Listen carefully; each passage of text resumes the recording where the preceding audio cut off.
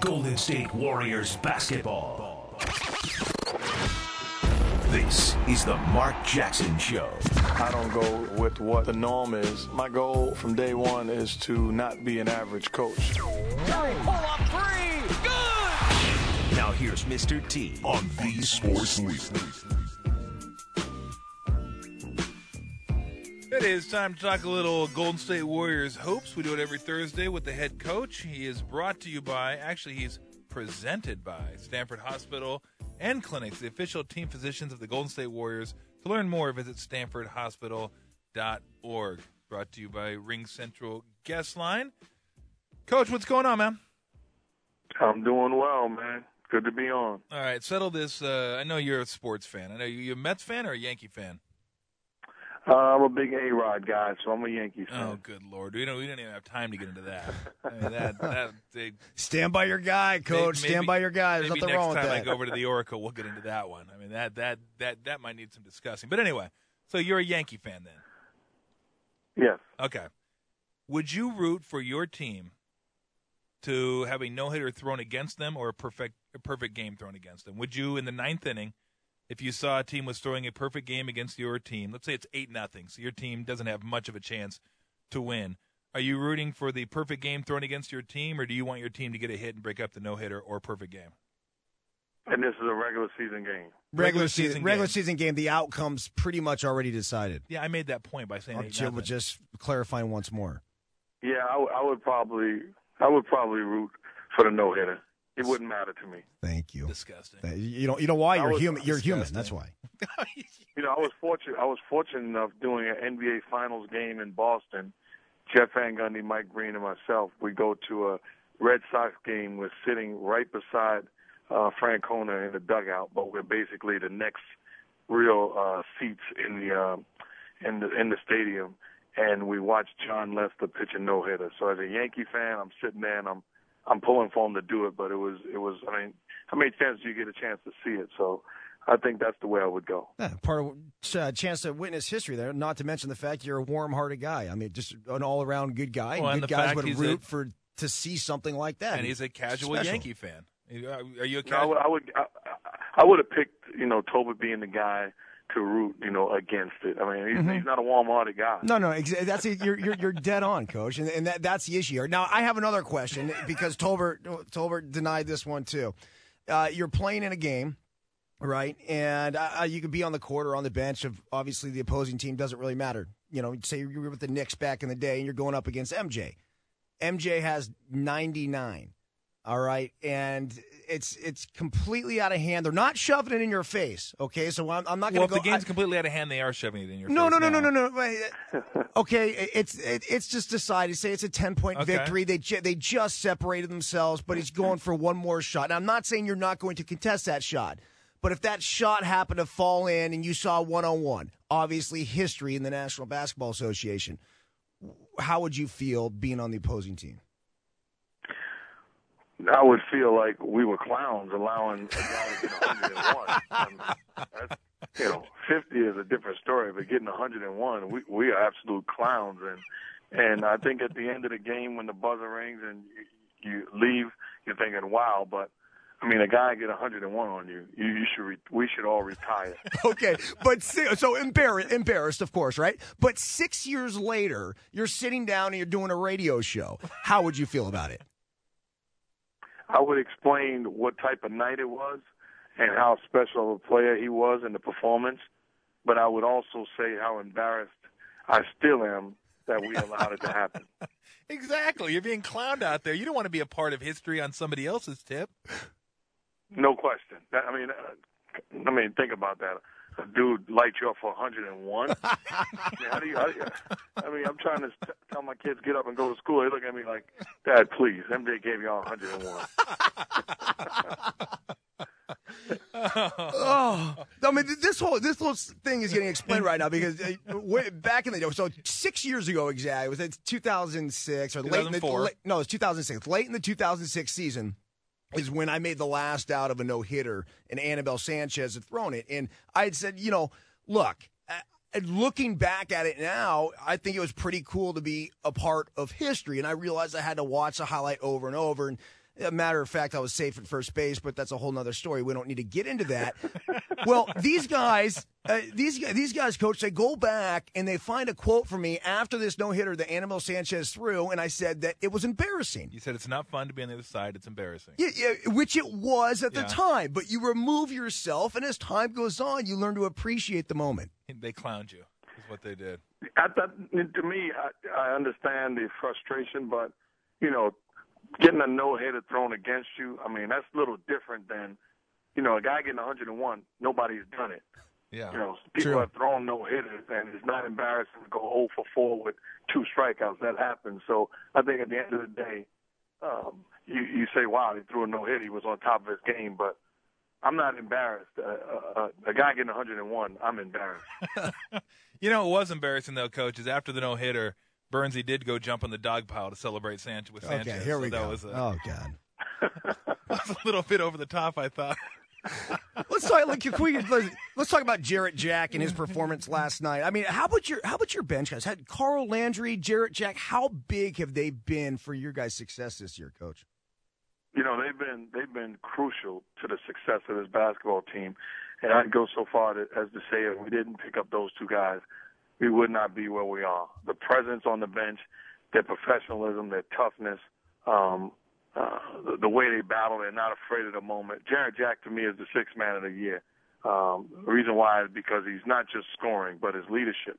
He closes out ball games for us. He's a calming effect, and he's having a great year.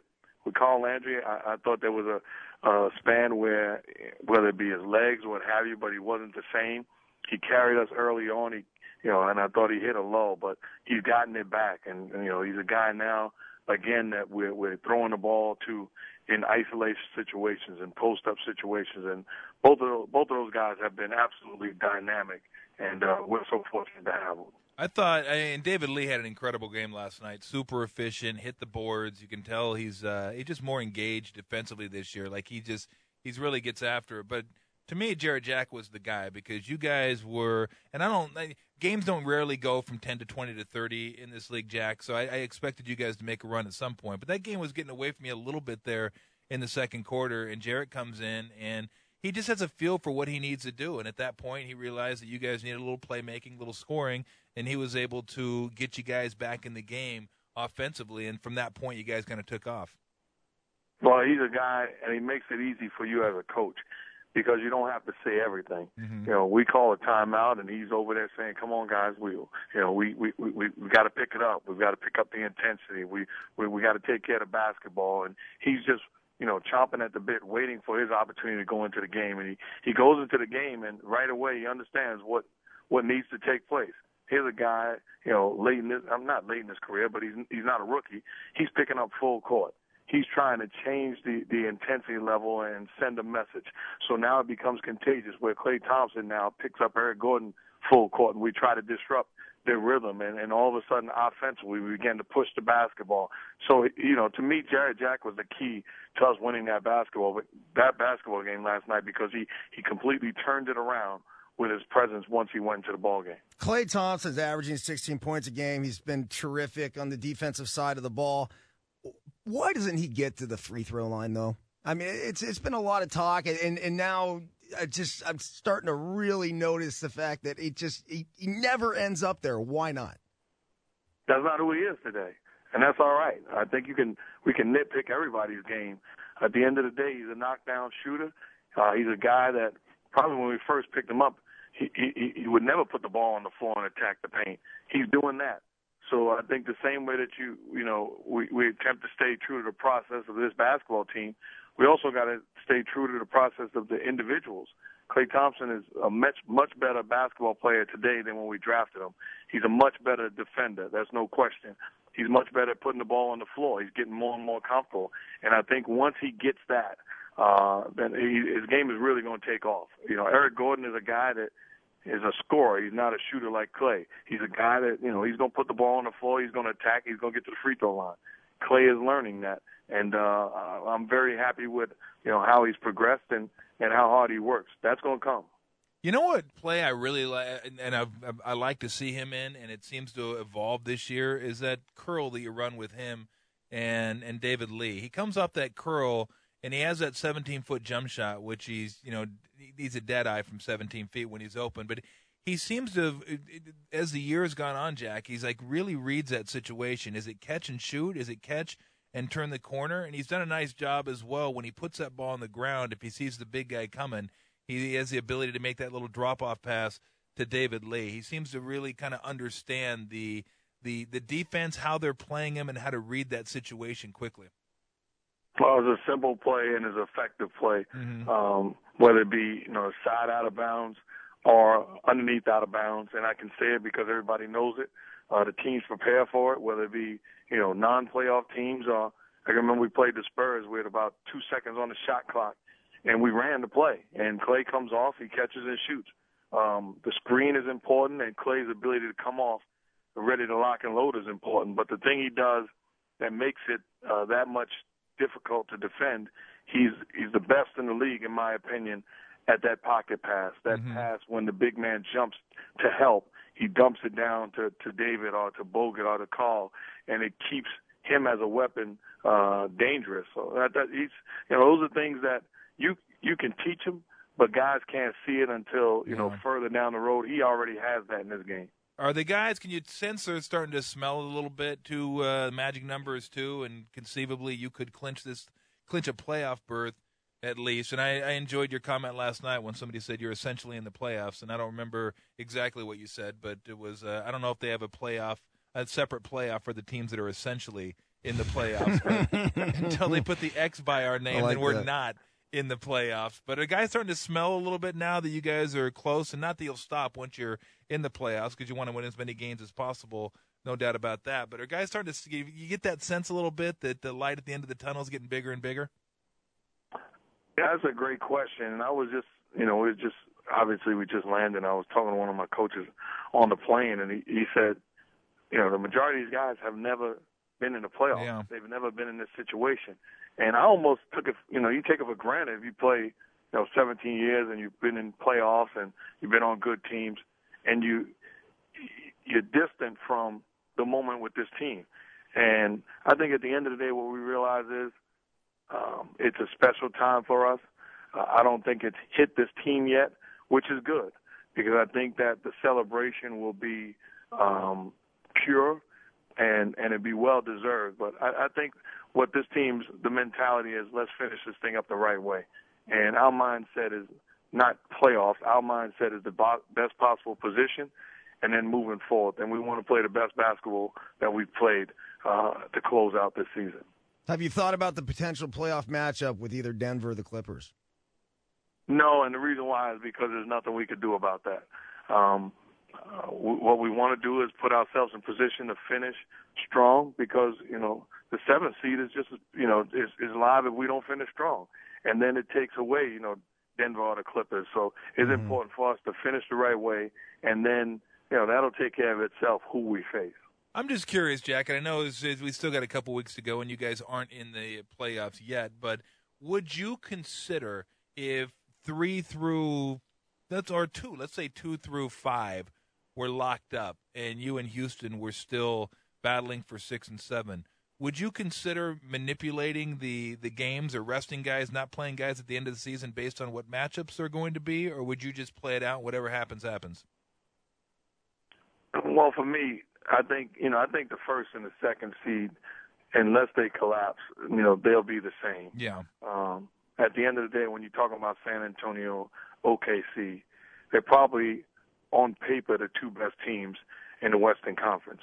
Who finishes 3rd will technically probably be a better matchup. Yeah. The same way who finishes 4th. So our objective is to finish the highest possible position we could finish, and that's 6th. So there will be no messing around. I can remember years ago when I played with the Knicks, we were a young team, we were a pressing team, and the Detroit Pistons dodged us to close out the season because, Isaiah, Joe Dumars, they had an older veteran team.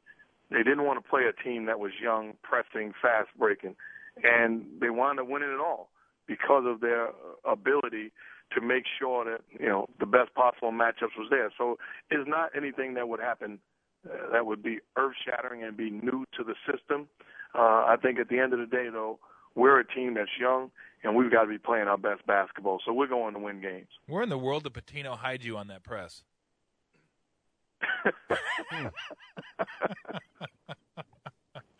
Oh, that's why he'll be a Hall of Fame basketball coach. That'll be the only thing on his resume. Hit Mark Jackson. Oh, brother. Hey, good win last night, Jack. Best of luck against Phoenix, and hopefully close this thing out Sunday against Utah, and I'll see you out at the Oracle next week, man. Absolutely. Good talking to you guys. All right, Jack. See you, Coach. Take it easy.